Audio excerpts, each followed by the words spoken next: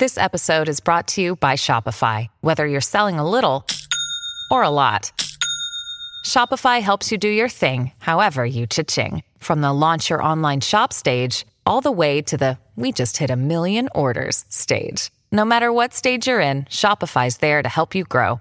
Sign up for a $1 per month trial period at shopify.com/special offer, all lowercase. That's shopify.com/special offer.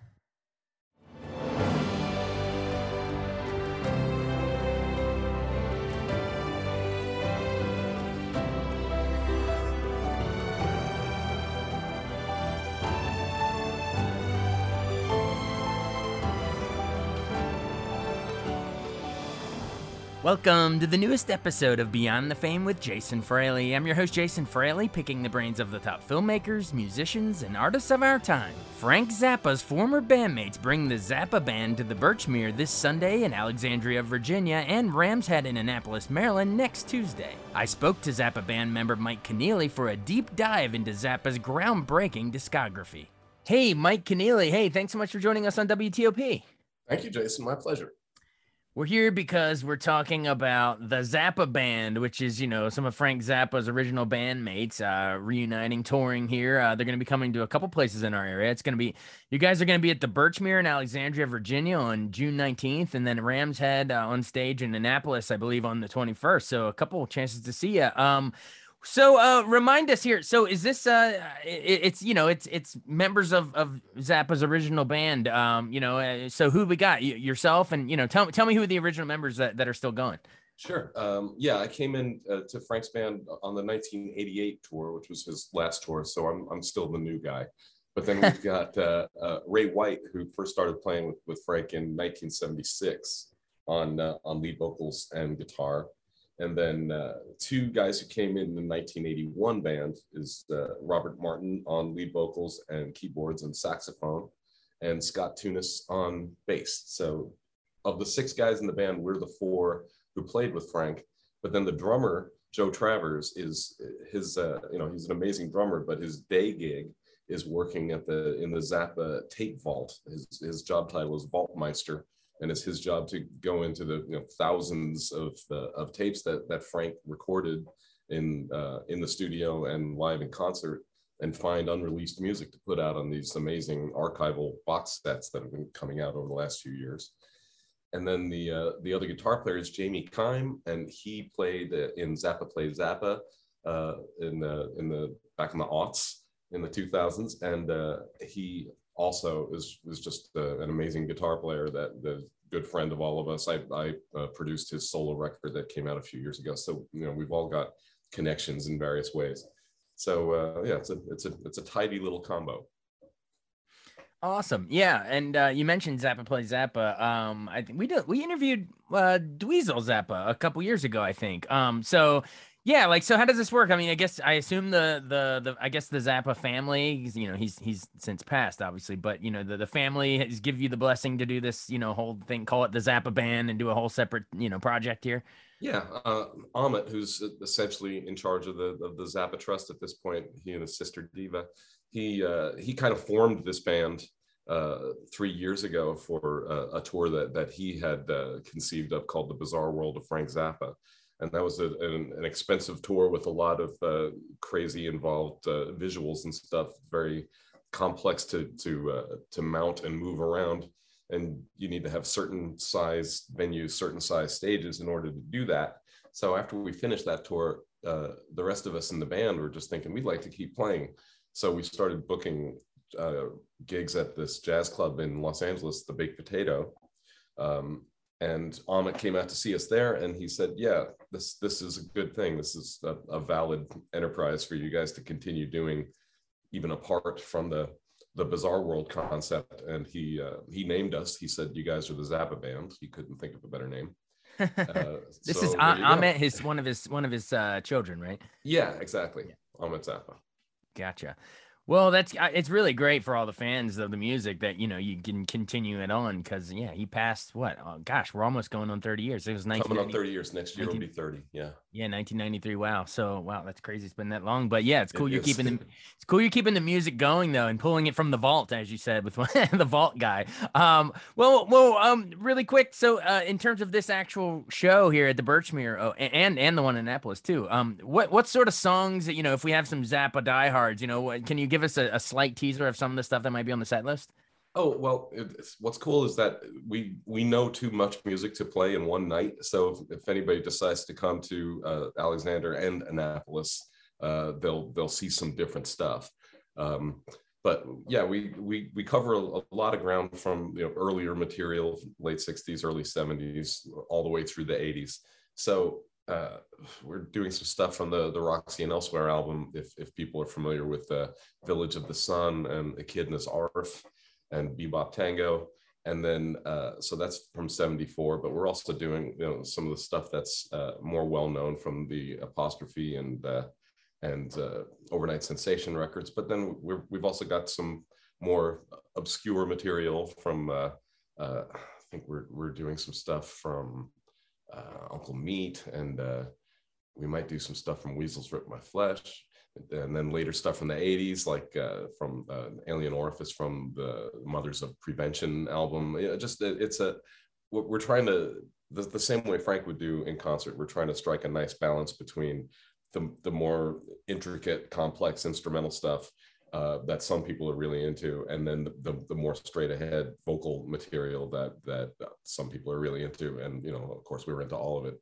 And just try to deliver it all as strongly and confidently as we can, Fantastic. Yeah, you're some of the song title drops and albums that you're mentioning. Fans will definitely they'll perk up when they hear those. They remember that stuff well. I know you mentioned that you're relatively speaking, the newer member of the group, even though you've been there a while. Yeah, I've only been here for 34 years. Right. You're still a spring chicken after 34 years.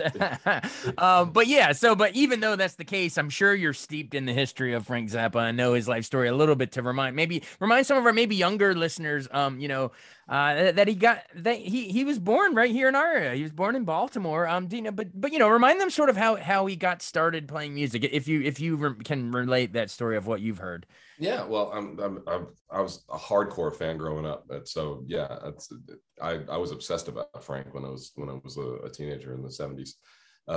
So yeah, born in Baltimore, but his family moved to California, and he ended up in kind of out in Cucamonga, which is sort of in the middle of nowhere, and he ended up befriending a guy named Don Van Vliet, who later became Captain Beefheart, and Frank was just real interested in unusual music, probably for a teenager to be into, because he was simultaneously into real hardcore R&B, but he was also into really severe contemporary music, composers like Edgar Varese and Anton Webern. It's not like easy listening classical. This is the stuff that would make a lot of people just run out of the house. So those two influences combined kind of got him going. But he also was really into Stravinsky, and so his composition chops got developed at an early age. But also so did his love of rhythm and blues, and just a really nasty sounding guitar and stuff like that. He loved Johnny Guitar Watson and Guitar Slim, and these are guys who just, like, if you heard them play one note on a guitar, you could tell that their life depended on it. So he was into that stuff too.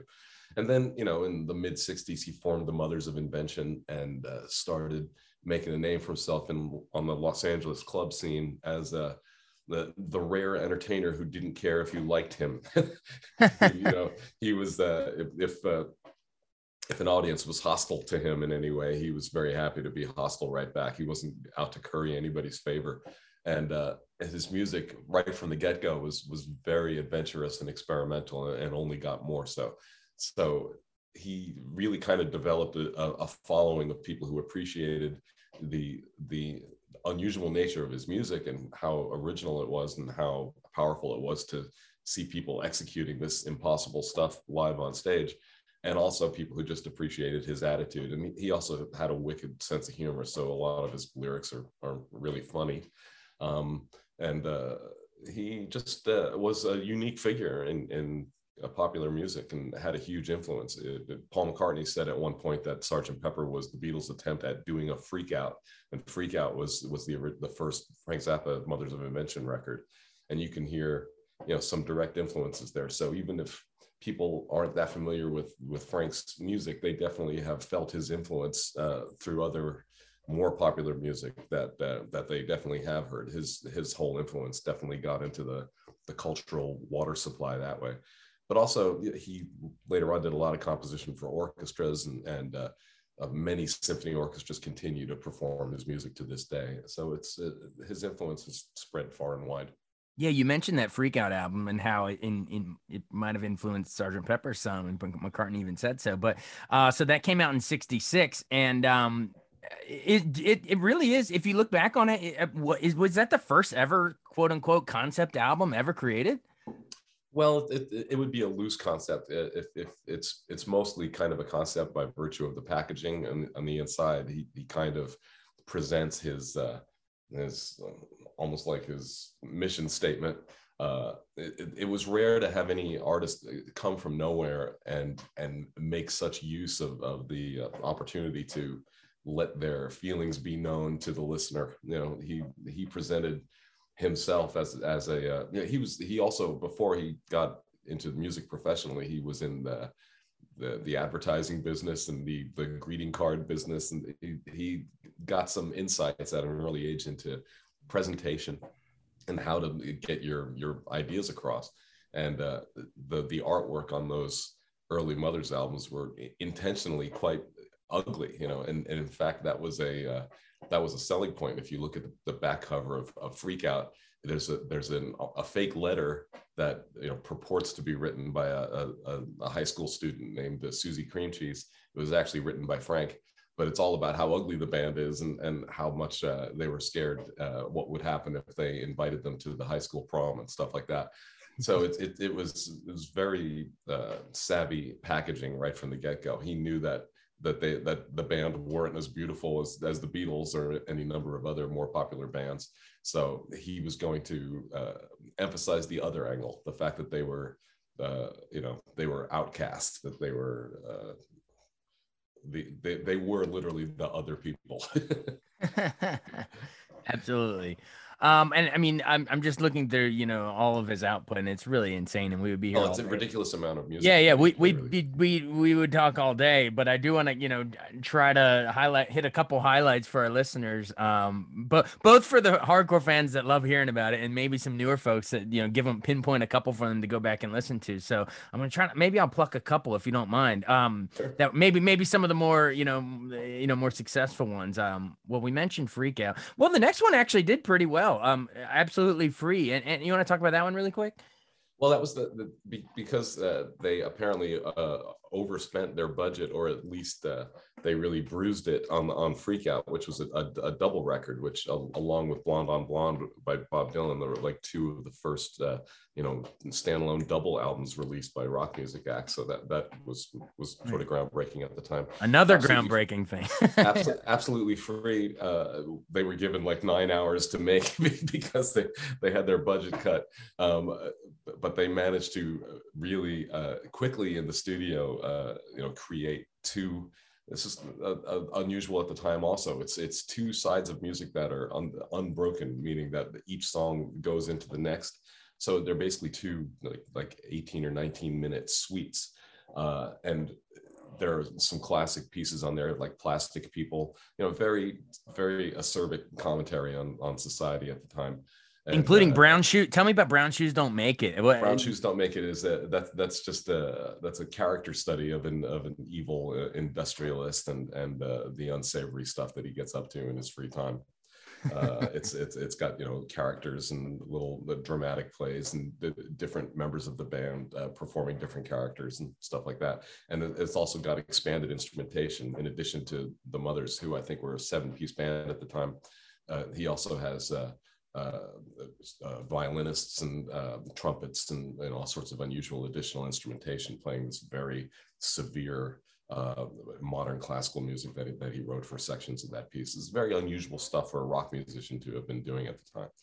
And then the album that came after that, which is called "We're Only in It for the Money," was truly groundbreaking. It was again, unbroken suites of music on each side, but it was a really just sort of unflinching look at primarily the hippie culture of the time, which Frank was very disdainful of. A lot of people thought that he was a heavy drug user, but he never did drugs and was actually real dead set against it. And but the sound of the album was groundbreaking because he was doing a lot of experimentation with tape and with manipulation of sounds. Like he could take the sound of a clarinet and speed it up and run it through various effects in the studio and do tape splices and have it coming out sounding like just like some crazy beast. So it was almost like he was sampling himself or sampling his own band and then doing an incredible amount of sonic manipulation of that source material. These were sort of experiments that maybe a lot of contemporary composers like Stockhausen and were doing at the time, but in popular music it was pretty unheard of. So Frank just was always, if he was given time in the studio, he was doing what he could to maximize it and do as much experimentation and research and development as he possibly could, but the songs on there are just incredible. Oh, absolutely. And then jumping ahead a little bit, you mentioned Uncle Meat earlier, but just to remind our listeners, and not to be confused with I guess there was a film that came out years later got the same title about it. But yeah, just how do you think that continued to push the band forward? Well, he got some more people in the band at that point, and he had there was a guy named Ian Underwood who had joined for "We're Only in It for the Money," a beautiful piano player and alto sax player, and he really came into his own on Uncle Meat because Frank was able to take him and Bunk Gardner, who also played woodwinds, and overdub them many times over. So you would hear what sounded, for all the world like a chamber group of woodwinds, but it was just Bunk and Ian overdubbed many times over. And so Frank was getting into heavy overdubbing around that time. And there was also a woman named Ruth Underwood who came into the scene at that point. She became Ruth Underwood when she married Ian, but her name was Ruth Komansky. And so she was playing marimba and xylophone and vibraphone and other percussion. And percussion went on to become a huge part of Frank's sonic imprint. And Uncle Meat is the first time you hear that. Like the very first song on the album, which is the main title theme from Uncle Meat, is the lead melody is taken by marimba, which was also played by one of the drummers, Art Tripp. So he was just expanding the instrumentation possibilities on Uncle Meat, and his composition got ever more ambitious and experimental. And that was like the first. Well, he had done an album called Lumpy Gravy before that, which was written for like a studio orchestra.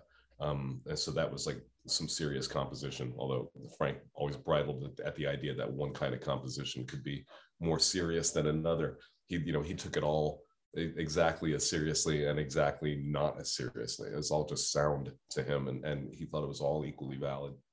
Right. Like all geniuses will say, they don't even realize how they're shattering everything as it goes along. Well, jump ahead real quick to 200 Motels, because I know that was a powerful soundtrack, but also for a movie where he played himself and the Mothers of Invention playing themselves, and even some guest spots. But I think like Ringo Starr and Keith Moon and a bunch of other people also acted in it. But talk about that as both both the music and a surreal sort of musical film.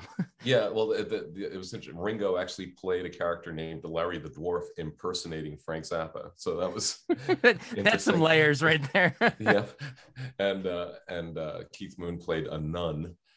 So he definitely found some interesting things for these guys to do. Again, it was the music of it was heavily orchestral, and the orchestra playing the music actually appeared in the film. Which is interesting because the orchestra, which was the Royal Philharmonic, didn't like the music and didn't like Frank, and you can see their disdain for the whole enterprise pretty clearly on the screen. So that, again, an interesting layer. but Frank was given a budget to make the movie, and it was a small budget, and he was only able to film a small portion of what was in the shooting script, and then in editing had to try to make some kind of coherent plot thing out of it. And it's for a 1971 film, it was the first film shot on videotape, so that gave them a lot more fast editing capabilities that they wouldn't have had otherwise, and also some visual effects that were only available for videotape. So there's, once again, similar to what he had done with audio tape, just experimentation and seeing how far is it possible, given the resources, given the budget, how much can we accomplish here that's new and previously undone. He always was interested in just creating things that nobody else had even considered creating before. Oh, absolutely. And then, he continued out all through the 70s. I have to hit Overnight Sensation was a really big album. I think it might have gone gold even, and particularly the song Montana. A lot of people will rank that as among his best stuff, but talk about, that album and that song Montana. I mean, it's up there with some of the best he ever did, right? Well, it's the band that was on that album was unbelievable. And the sound of that album is unbelievable. Sonically, it's incredible. He had, violin and clarinet and trombone and marimba and all these timbres, these sonorities became a huge part of what a lot of people came to think of as the Zappa sound. When people say Zappa-esque, it's almost like that's the sound. But at the same time, he pretty intentionally, because that band, if you saw that band live, their live repertoire was very mostly instrumental and very intricate, crazy, complex stuff.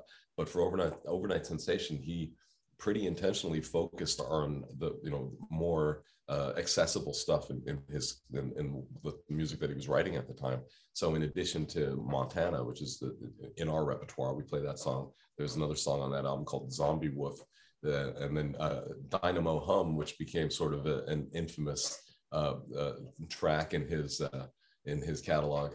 And a lot of people kind of gravitated to it because the lyrics were kind of dirty. He's describing some activities in there, but to him, somebody said, how can you justify the fact that you've got songs like Dynamo Hum in your catalog at the same time that you have this very serious music that you've written for orchestra? And he's like, well, I can justify it because a song like Dynamo Hum pays for me to be able to do these orchestral things. Right. It's like, so he was also looking at his at balance in his album catalog, and if I do this kind of music, that will allow me later to do this other kind of music that maybe not so many people will be into. So he wanted to be a going concern. He wanted to be able to, and he eventually became a completely self-contained industry after some unhappy experiences with major record labels. He later on started his own label, which once again was a bit groundbreaking at the time. In the very early 80s, there weren't that many established world-renowned artists who were essentially going independent. And nowadays it's like it used to be that a band's number one goal was to be signed to a record deal, and now most bands run away screaming from the very idea of such a thing, because of the nature of the deals that are usually offered in those circumstances. So Frank and his wife Gail, who ran the label with him, were very much a self-contained cottage industry eventually. And they were able to do that because of albums like Overnight Sensation and Apostrophe, which is kind of its companion album that came out not too much later. And that's let's go into Apostrophe, because I mean you were just talking about sort of the fascinating push-pull of the artistic expression versus commercial imperative, I guess, like doing one song for the money and one for just really experimenting, and it all kind of comes together in Apostrophe, which was right after Overnight Sensation. Apostrophe might have been, dare say, might be the most successful album he ever did. I mean, I think it cracked like the top 10 of the Billboard albums. So it might be the highest. I'd have to double check. But anyway, more I want to talk about is it had some of the songs that we all know and love the most, like Don't Eat the Yellow Snow was on there, and Cosmic Debris was on there. Talk about Don't Eat the Yellow Snow. I mean, come on. Well, yeah, I mean, it's comedy music, you could call it, but at the same time, if you listen to it, with the right sort of ear, you can hear that what the band is doing on there is just unbelievable. There's this, it's a 4-movement piece in its complete form, and the third movement is called Saint Alfonso's Pancake Breakfast, and it's got at the time some of the most insane music I had ever heard on a record. There's a passage in there for primarily played by George Duke on synthesizer and Ruth Underwood on marimba, with unbelievable drumming and bass playing. It's just a ridiculous passage. But that piece, Don't Eat the Yellow Snow, became more well known when a DJ, I can't remember which market, but a radio DJ took that piece and did his own edit. He listened to it and said, wow, I could play this on my show. And he took this 8-minute piece and edited it down to like 2.5 minutes. Without Frank even knowing about it, and it became like in that market became a huge thing. And then when Frank got wind of it, and I think other stations were picking up on it, somehow getting like an air check recording of it, playing it. So Frank got wind of it, replicated the edit, and he might have done a slightly different edit, I'm not sure. And they put it out as a single, and Apostrophe ended up in the top 10, which is not a thing that happened in Frank Zappa's career very often. No, but he kept it going. The Chic album, I don't even know how you say it. Shake Your Booty. Shake. Of course, Shake Your Booty, because Dancing Fool is on there. So yeah, Shake Your Booty. Play on the words. Exactly. Do you know any tidbits on the creation of that one? Yeah, well, that was an interesting record, because one of the things he really liked doing was to take live recordings of his band from the road, and then bring those into the studio and do a whole bunch of overdubs to it. So like if there are tracks on that album that are virtually just live recordings, but there are other ones where he then went in the studio and overdubbed a bunch of keyboards and additional guitars and a lot of additional vocals. So it's this very interesting hybrid where you've got this powerful live energy happening at the core of it, but then on top of it you've got all this additional orchestration. And then that's a very popular record that definitely gained a huge following, and that was the first album on his label Zappa Records in 1979, and he put it out at the same time that Warner Brothers was putting out a bunch of unauthorized Frank Zappa records, because he was in legal dispute with Warner at the time. So he kind of did battle by putting out his own album at the same time, and having that one be much more successful than the Warner records were. So that was the first one under his own label. Yeah. And then later on, he formed another label of his own called Barking Pumpkin, and that became his primary label throughout the 80s. Yeah, I mean, everyone also check out Joe's Garage, too. I mean, there's some big stuff on there. Yeah, that's a huge one. Yeah, but you've been more than generous with your time. So again, everyone check them out. The Zappa Band. It's going to be at the Birchmere in Alexandria on the 19th, and then in Annapolis at Ram's Head on the 21st. So, hey, thanks so much for doing this. I really appreciate such a deep dive. It's awesome. Yeah, I wasn't expecting to dive so deep, but that was fun, and I appreciate it too. And thanks for letting people know about the shows. I hope they can make it out. All right, sounds good. Mike Keneally, appreciate it.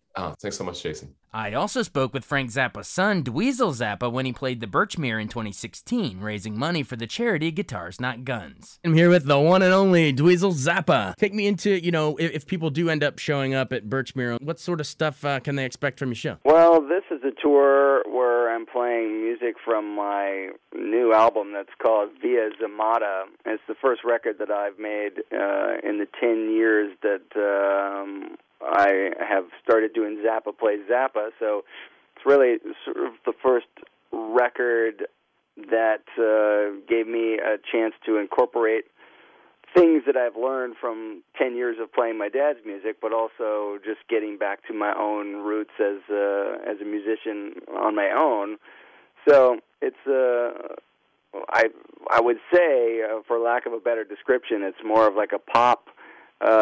It's a twisted pop record, really, with quirky arrangements of things. There's plenty of guitar and things thrown into it, but it's probably less of what people would actually expect from me.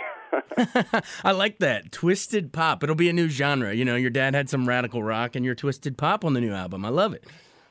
Yeah.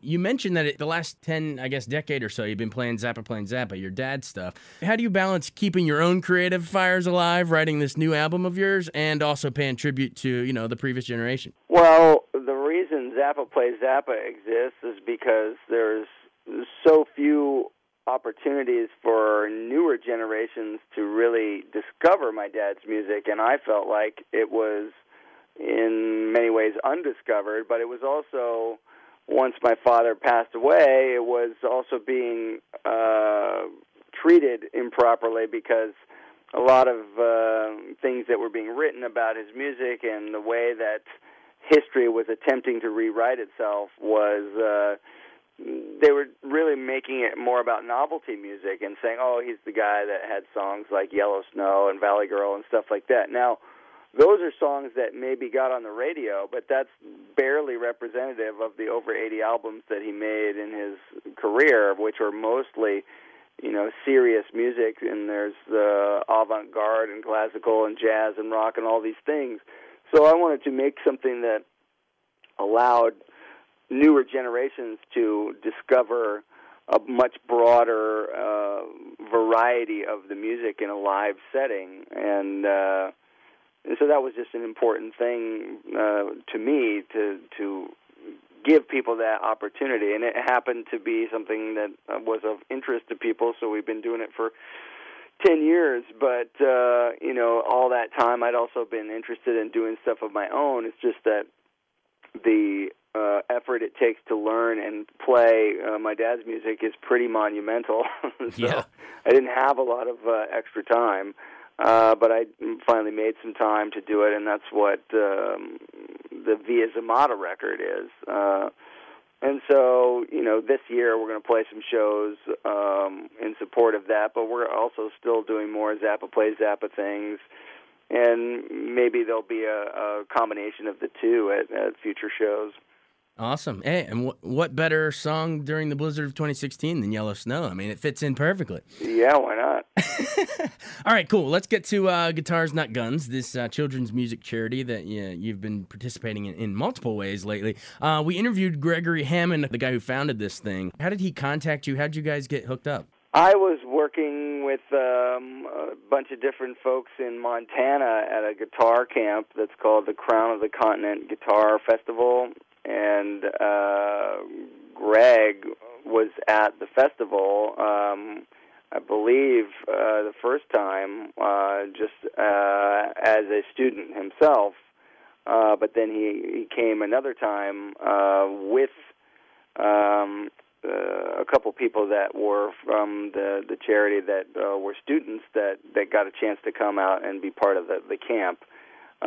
So in talking to him at the Crown of the Continent Guitar Camp, it seemed like it was a very worthy cause to sort of get invested in, just because playing guitar is something that you can do for a lifetime, but when you learn at an early age, it's something that can keep you very occupied and self-motivated, and essentially, if you have that kind of drive to do something like learn an instrument, you can parlay that into other things that you want to learn more about, and keep that self-motivation, and it keeps you out of trouble, basically, because you have things to do, things to accomplish, and rather than find yourself with the wrong crowd. So it's a positive outlet, yeah, for sure.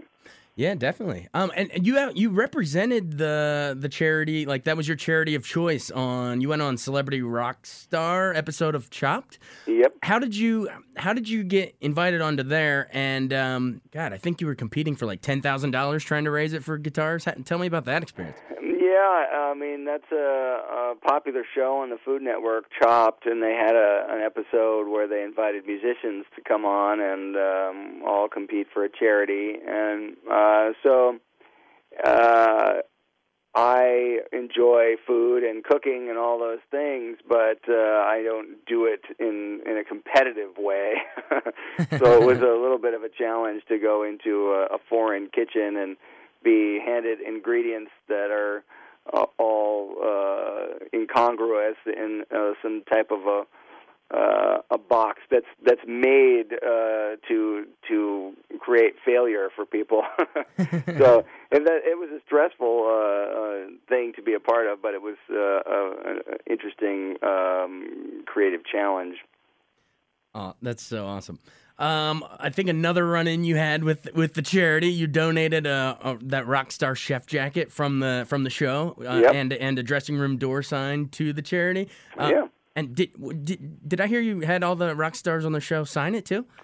Yeah, we did. The people that were involved in the show were all real nice musicians. It was Lita Ford. It was who were the other folks? There was the guitarist from Twisted Sister, and also the singer from Foreigner. Awesome. And Kelly Hansen. So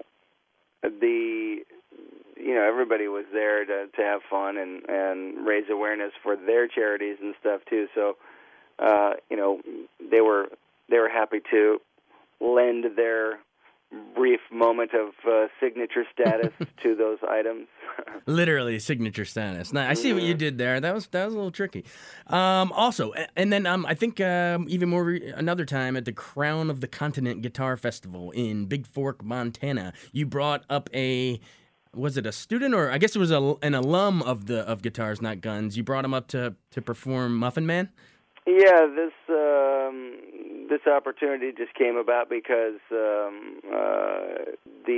musician that joined us was he was himself a student who learned through Guitars Not Guns and then became a teacher in the system of it. So when he was able to come up and join us on stage, it was kind of quite literally for him an out-of-body experience, because he started doing these wild dance maneuvers, and his eyes were rolling back in the back of his head. He was like in a trance.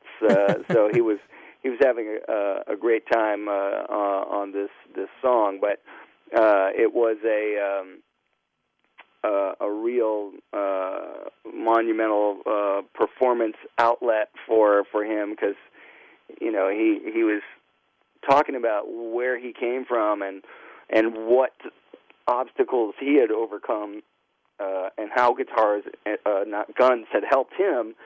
And he never thought he'd be in a position to go to the camp, or let alone come on stage and play with us. So it's just one of those things that can open doors for people if they want it to. It's just a transfer of energy to the right direction. It's if you can create a self-fulfilling prophecy by really just taking the time to focus on something that you want to learn, a skill that can actually give you something in life. I love the idea of the self-fulfilling prophecy. It really is. Once you decide you're doing to do it, the universe kind of bends to your will. I mean, that's really if you can see it in your mind's eye, you can make it happen. There's so many things in life that people are going to tell you, no, that's not possible. But that's not for them to say. It's for you to choose and make your own decision. I mean, obviously, there's plenty of people who have succeeded way beyond what anybody would imagine in all kinds of businesses, where people started off saying, no, that's a terrible idea, that'll never work, and then they become a billionaire. So yeah. It really is just about finding the ability within yourself to get motivated and stay focused on something, and not get caught up in something else that is clearly not good for you, guns and violence and things that are all go with that, hanging out with people that are looking for trouble. Obviously, if they're looking for it, they're going to find it. Exactly. Getting in with the right crowd. Well, the guy, I think the alum of the group was Tyvon Hewitt, and maybe one day he'll have a group called Hewitt Playing Hewitt, like Zappa Playing Zappa. You never know, but yeah, Tyvon, he was pretty wild. You might be able to find some videos of him on YouTube playing that song because. Like I said, he got into it. Awesome. We're definitely going to have to fire up YouTube and see if we can find that.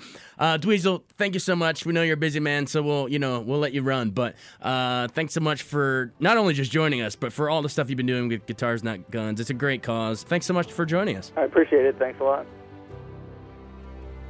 Thanks so much for joining us on Beyond the Fame with Jason Fraley. Remember to hit the subscribe button and give us a 5-star rating if you like what you hear. We'll see you next time.